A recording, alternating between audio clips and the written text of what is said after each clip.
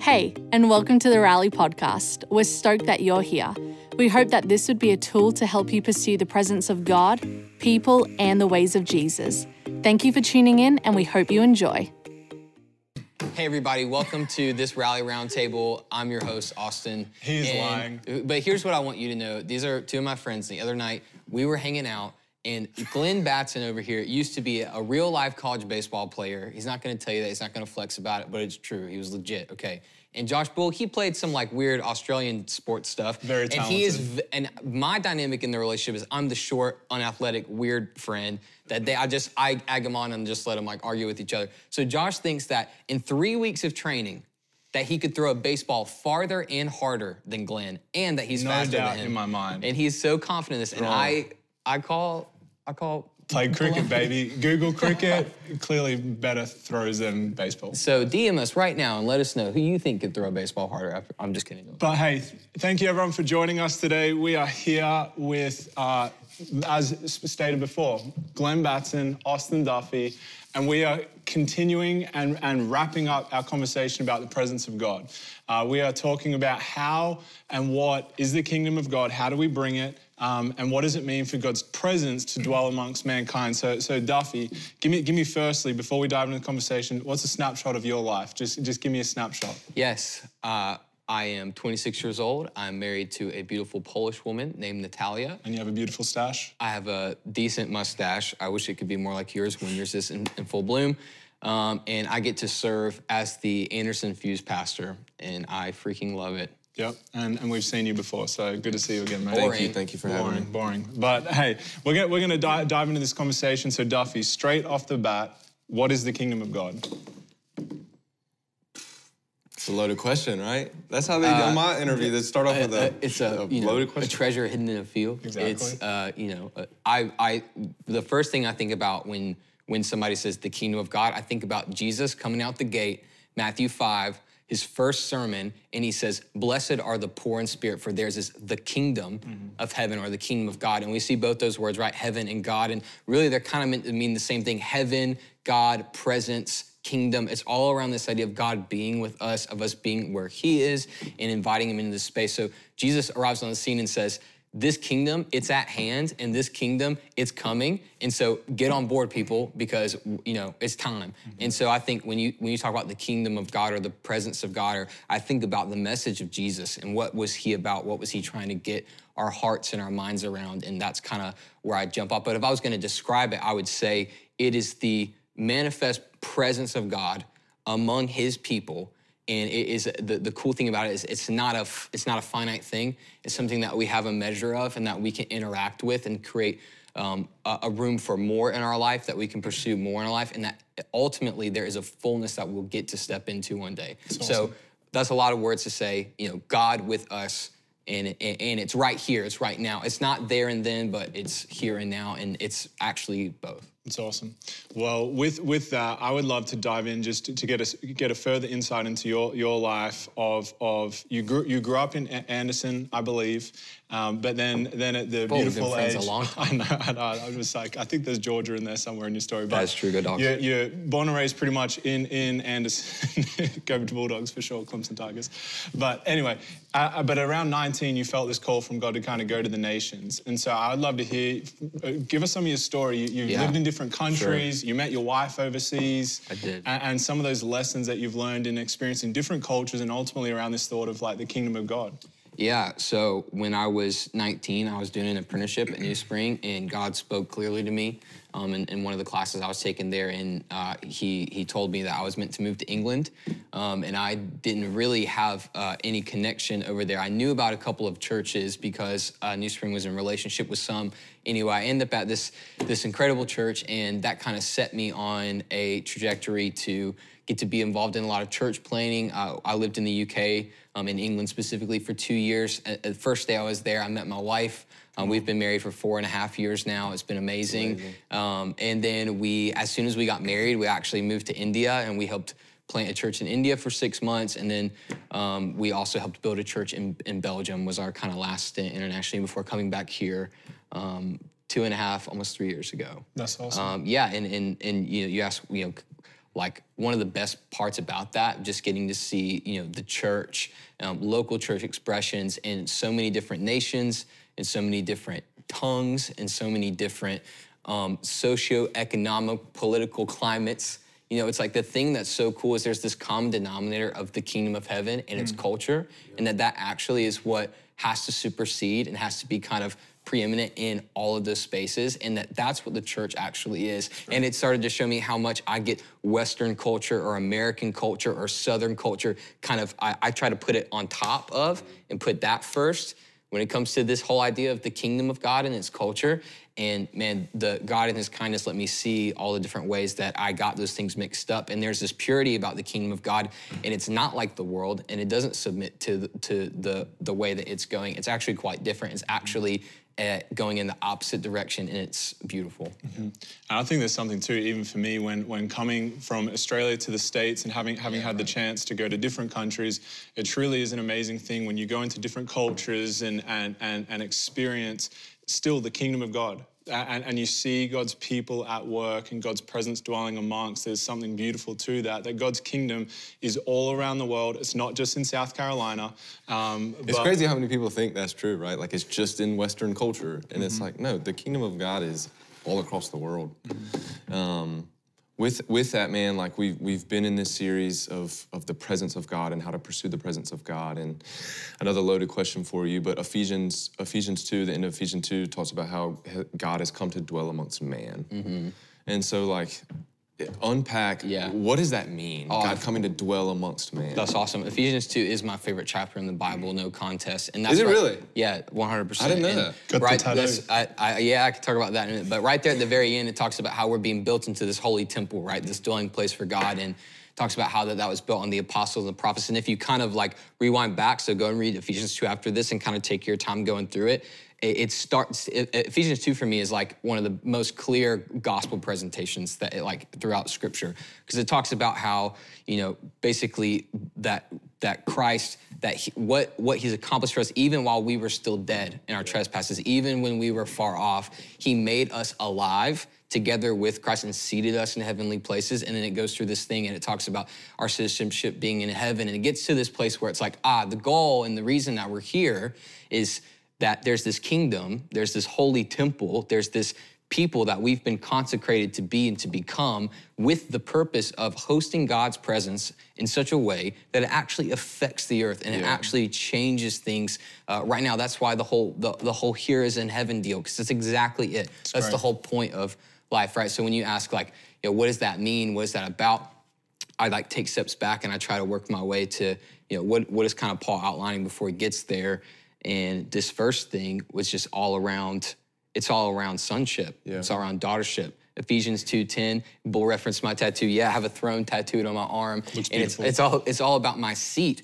Because we talked about how I lived overseas. When I was a missionary in Belgium, I got to one of the most unhealthy places I've ever been in. I was working a night shift at McDonald's, and so was my wife at 2 different McDonald's, in a language that I didn't speak, so that I could be a part of a church that was going through a tough time, and it just beat me down to a place where I was really, really unhealthy. And when I think about that time, the way that I functioned and operated was as a soldier, I'm behind enemy lines. When I would pray, it's like, God, I'm out here, I'm doing exactly what you said. It's hard, this is my cross, I'm carrying it, and it's like, that's okay, that's fine. But in doing that, I had started to idolize the mission instead of the person who created me that's trying to actually send me. So this idea of seatedness was right after that in Ephesians 2, it talks about how he's created these good works that we can walk in. But before you can walk, there's this seated with Christ. Yeah. I'm thinking the kingdom of heaven, and it's talking about how I'm united and seated with Christ. Where's Christ right now?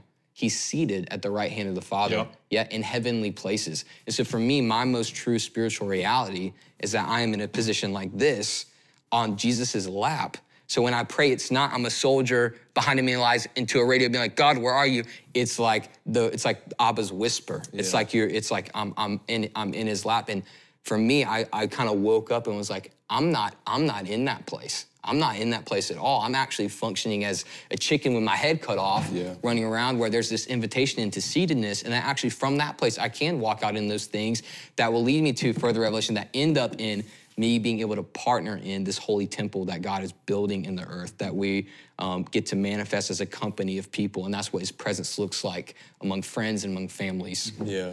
I want to even dive into more about, man, you've had experience of seeing God's kingdom come around the world, but what makes someone do that? Like what makes someone pack their bags, go to the side of the world? And obviously there's hardship lessons and things like that, but man, you and I have had so many conversations about how much that marks you and influence you and change you. And even in the way you're leading, operating today, you've taken so much from that, the good and the bad. But what makes you do that?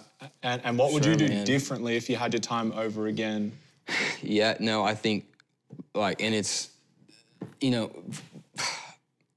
it really is just a byproduct of obedience to God, which comes from being able to hear his voice, which comes from pursuing relationship with him. So yeah, at 19, 18, I was as riddled with sin and as riddled with all the young man stuff, and that I still have, to some degree today, hopefully less.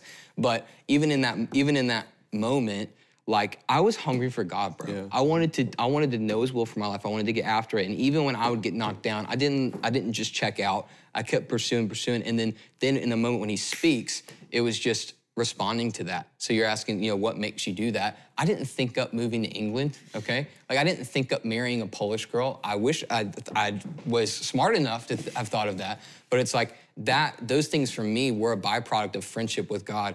Mm-hmm. And even when the beautiful grace of the gospel is even when you're operating like the chicken with your head cut off and you're trying to earn your way to that seat instead of just sitting down in what is already yours, that seat still belongs to you. Mm-hmm. And God is still kind and he's still pursuing me and he's still speaking. And so, yeah, I think that for one person in one season, it's going to look like something maybe could seem more epic, like moving countries. But I genuinely think that there's a way that God could speak to you about where you're supposed to go to school, what job you're supposed to have, and it's not easy to say yes to. And I think that when we actually submit ourselves to God in those moments, that's where we get to see immense fruit, because that really is kind of the resurrection process that Jesus demonstrates and offers up for us. Is, hey, if you want to gain life, then you need to lay it down. If you want to, have treasure, you need to give away your stuff. If you want, the good things in this world, you've got to get low to get them. And so, yeah, I think that for me, it was just God's kindness and continuing to pursue me even when, I was kind of all over the place and still in so many ways am. It's awesome. That I would listen and then actually obey when you actually get to the point to take that step of faith. Awesome. Tell me, so you hit on, back to Ephesians 2, God dwelling amongst man, that the whole point of that is that we would be built up into a holy temple, right, to bring God's kingdom across, there would actually be an impact in the world, in the cities, states, world. Yeah.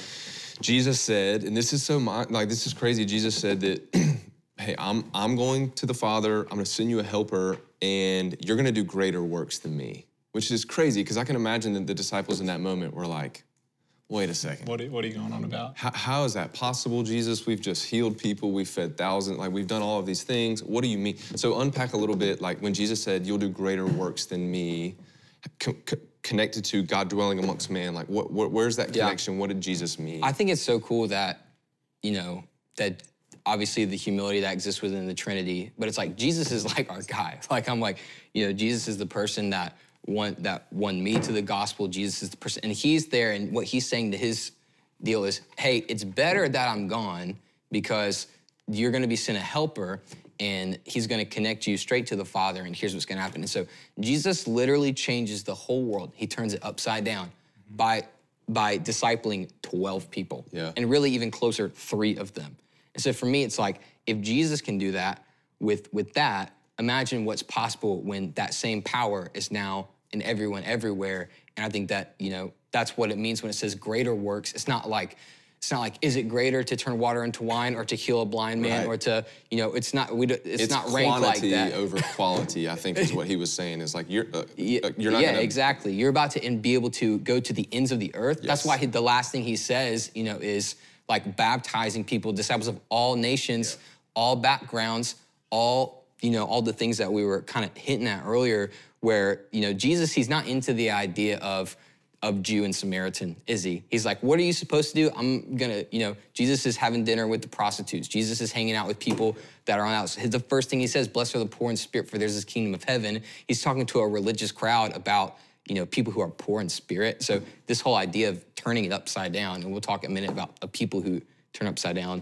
For us, that is what it's all about. That's great, man. It's awesome. And I can't help but think about young adults or people who are lent into this conversation right now. And we've already touched on so many different things, but I just think that I want to dive into more about cities and how can we truly bring the kingdom of God and bringing heaven. And I want to get there in a moment, but I think we need to dive a little bit more, because I think for all three of us, we would completely agree with this reality that we feel totally comfortable with soldier, but we feel it's still a growing revelation of sonship. So I just want to throw to both of you, because I know both of your stories are like, is there any more encouragement around what does it mean being a son and a daughter of God? And let's just go there for a moment. Yeah, great. And then we'll dive into some more. Yeah, I'll jump in first. So I come from a just like sports background, right? Where it's like, basically, if you don't perform, if you don't meet this standard, your butt's on the bench, And so I took that soldier mindset with God, that if I don't do these things and if I don't perform, then God wants me on the bench. And it was exhausting, right? And it's like Jesus, again, flips everything upside down, and Jesus steps on the scene, and at his baptism, and the Father, right, the clouds part, dove descends on him, and the Father says, this is my Son who I love and with whom I'm well pleased. And so the new narrative is with Jesus is, I'm placing identity on you before you do any activity, before you do any kingdom work. Yep. I had it backwards. It was like I was trying to do kingdom things so that God would love me and be pleased with me. And again, Jesus just flips it all on his head, and he comes on the scene, and identity is placed on him, and then he goes and That's exactly does. It, bro. And his ministry was an overflow of his sonship.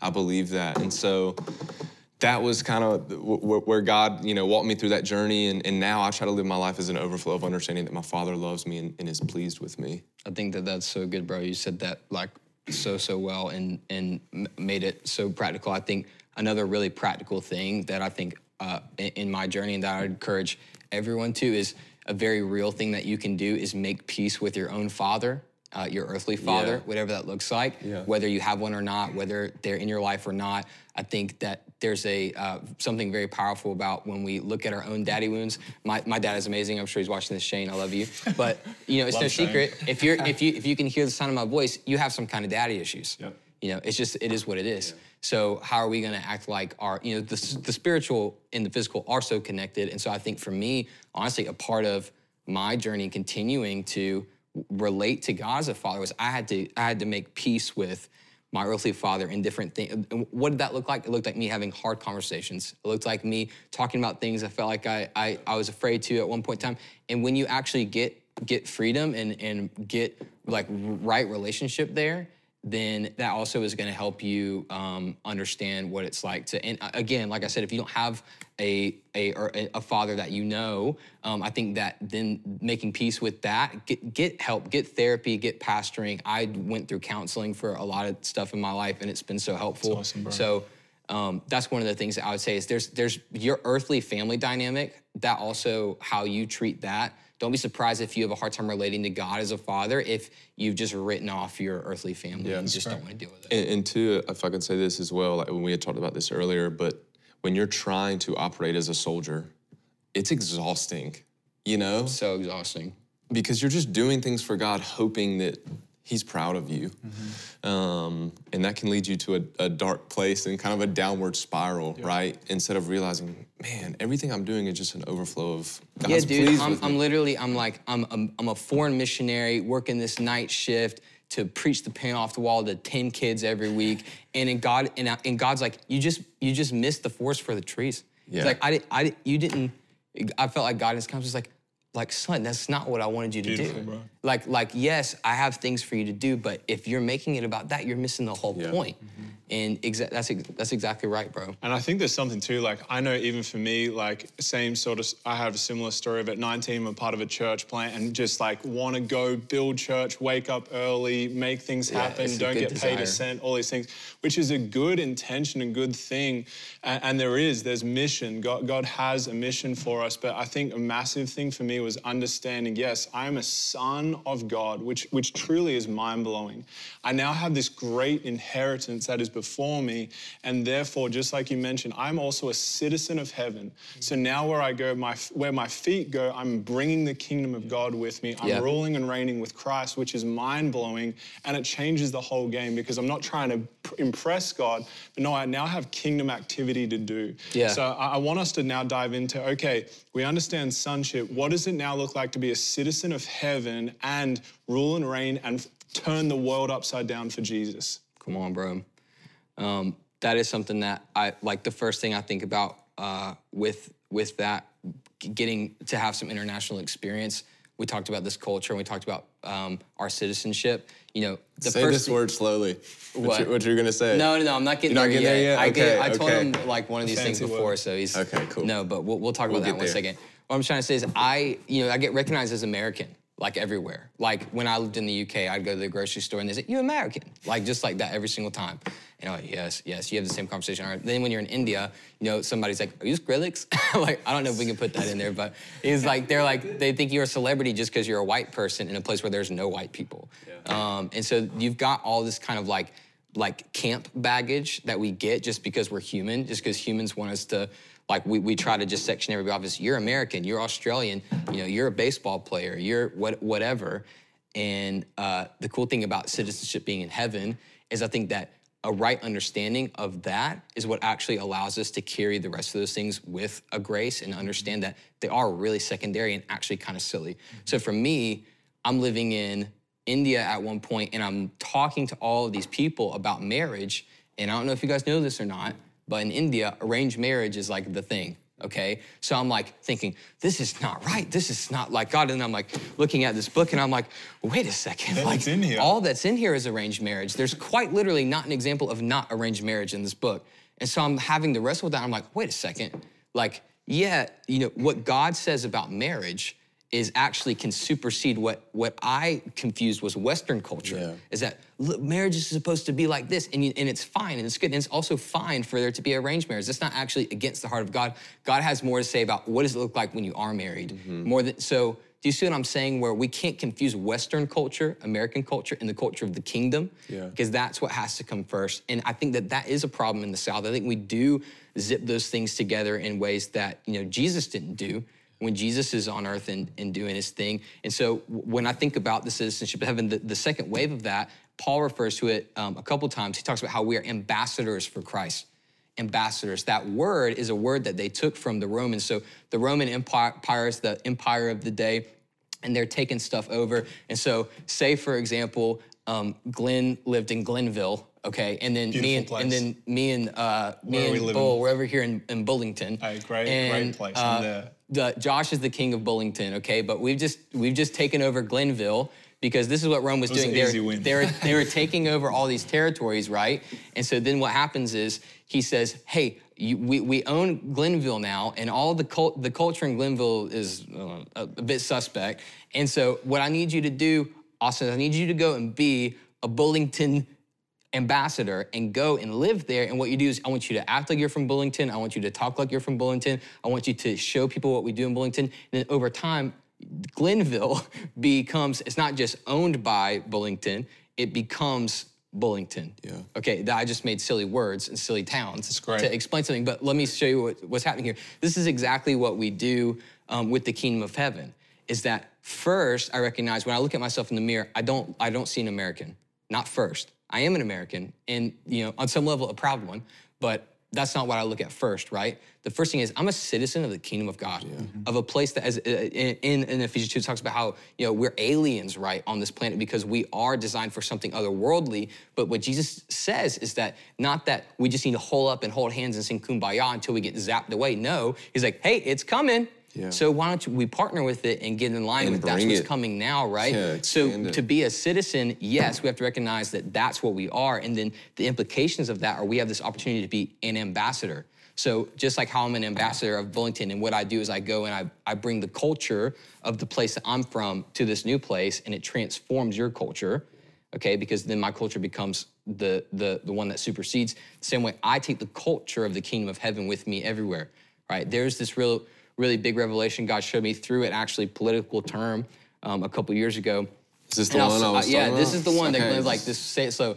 Extraterritoriality. This is a real word. Look it up. I did a good bit of research on it. The law. It's a law of extraterritoriality. All right. See, even I'm messing it up. I've said it a bunch. Unpack it though, because it's Yeah. really good. Okay, so you guys know, has anybody ever been to DC before, or maybe went and I seen? have not. I want to Okay. go. It's a bucket list, but I have It's not been. it's incredible, but you basically if you go to where the embassies are. They're basically like these big mansions, and you'll see like the flag of like Argentina or whatever. Okay, and so what's crazy, I don't know if you know this or not, but that property where that Argentinian house is that the ambassador from Argentina lives in, that is technically and legally Argentina. Yeah.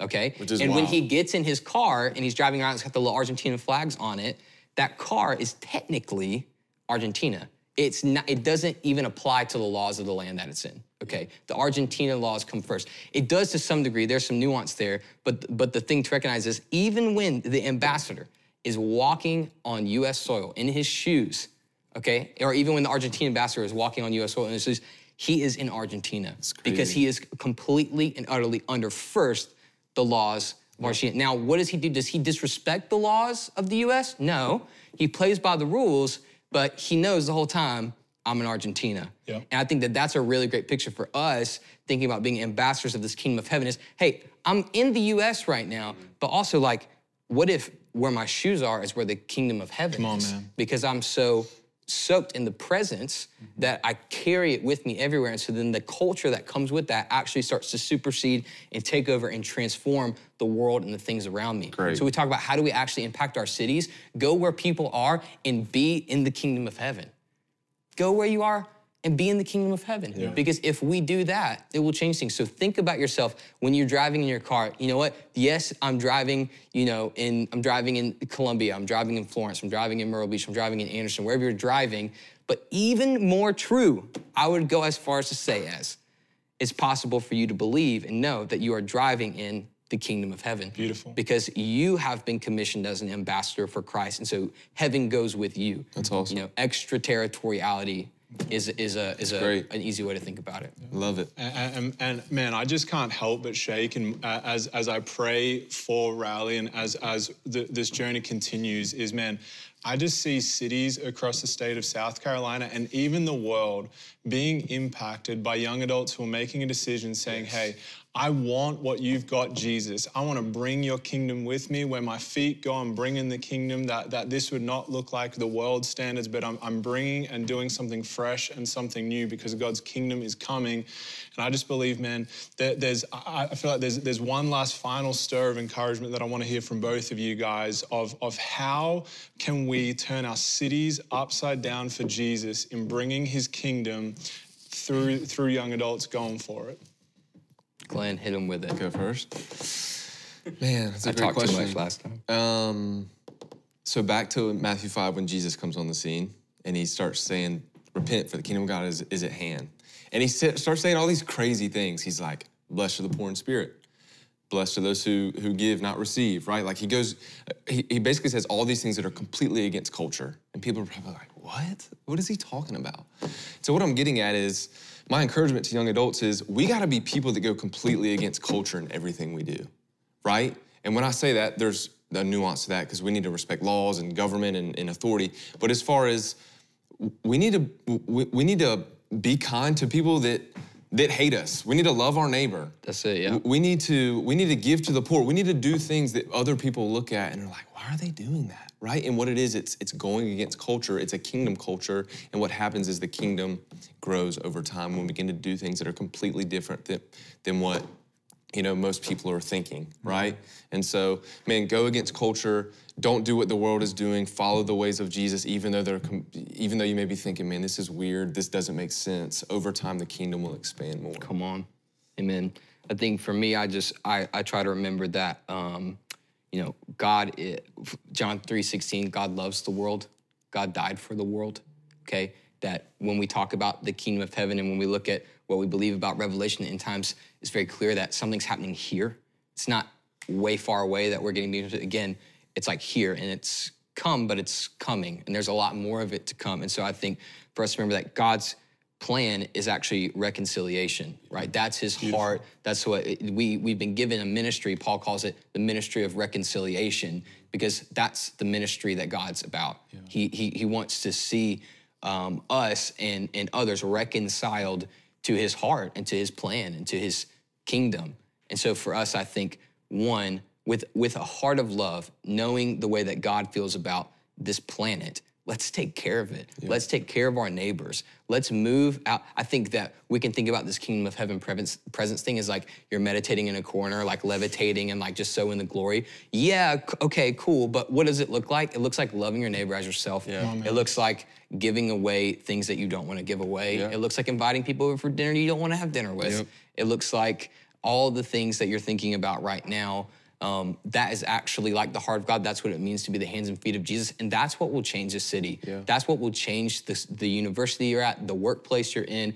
If you show up and you go the other way and not with your middle fingers in the air trying to just make people upset, that's way easy to do. Yeah. And it doesn't get the results you actually want. Jesus says, no, get low, serve, love, bring that presence with you, seek me, and you will find, ask, and the door will be open. Seek and you shall find, knock, and the door will be open to you. Ask God, do these things in prayer, pursue his heart for these things, and just go and be places, and just be like Jesus. And when you mess up, say you're sorry, and get good community in your life, and be under authority, and be in a group, and do all the things, to read the Bible. It's like worship, like it's all that's great stuff. But at the end of the day, if we want to change the world, if we want to turn it upside down, the most effective weapon we have is the presence of God, and that looks like the love of God. It's beautiful. It's great, man.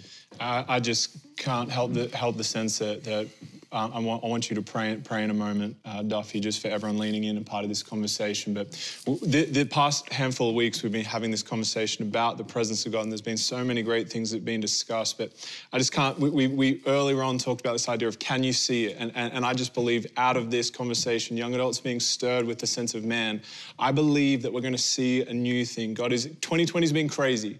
But God is doing something fresh. He's doing something new, and we're going to see a great outworking of God, his kingdom coming, his presence dwelling amongst mankind. But I just want to encourage young adults, man, let's seek God in prayer. Let's pursue his presence. Let's be people who are different, who are countercultural, but in a way that will love people so well. And ultimately, we'll see our cities shaken with the presence of God. No great Instagram campaign is going to change the world. No great, let me look all cool and be this cool church or whatever. No, God's presence dwelling amongst mankind is going to change the game as we see his kingdom come. So give us any parting words, anything else you want to say, Duffy, and then I'd love for you to pray for us. If you guys have any questions, hit me up. I would love to talk and meet you and really get to know these guys. They're amazing, and get to know your Rally house leader, get to know people. Actually, you know what? I do want to say this. I have one thing that this because I've been a little bit upset about this recently. Good, go for it. Young adult person, your discipleship is your responsibility. Let's go. Yes. Okay, your community is your responsibility. If I hear one more college kid complain that, well, no one invited me over for. We can go here. Well, we don't have time. We're gonna stop. But I just want to challenge you and say, don't let. That's the enemy. Okay. Trying to lie to you. You are responsible. You own it. You invite people to your house. You show up with a box of donuts and say, want to be friends, and you just don't give up, okay? That's it. Salah, goodbye. Have a great week. No, pray for us. Okay, let's pray. Father, thank you for amazing friends. Thank you for our church. Thank you for the gift of your son, the gift of this word, and for friendship with you by way of the Holy Spirit. So Holy Spirit, I invite you into my life, into my thoughts, into my actions, into our cities, into our groups right now, into our rooms, wherever this is being watched. We want to do things by the Spirit. We want to do things with your heart. We want to partner with you in bringing your kingdom into this earth. So would you do that? Yeah. We trust you. We want your ways, not our ways. They are higher. They are better. All the glory to you and you alone. Father God, amen. Amen. Amen. Thank you for joining the Rally podcast. We hope it encouraged you. We'd love for you to be part of the Rally family. Make sure you follow us on Instagram and YouTube at New Spring Rally so you don't miss a thing.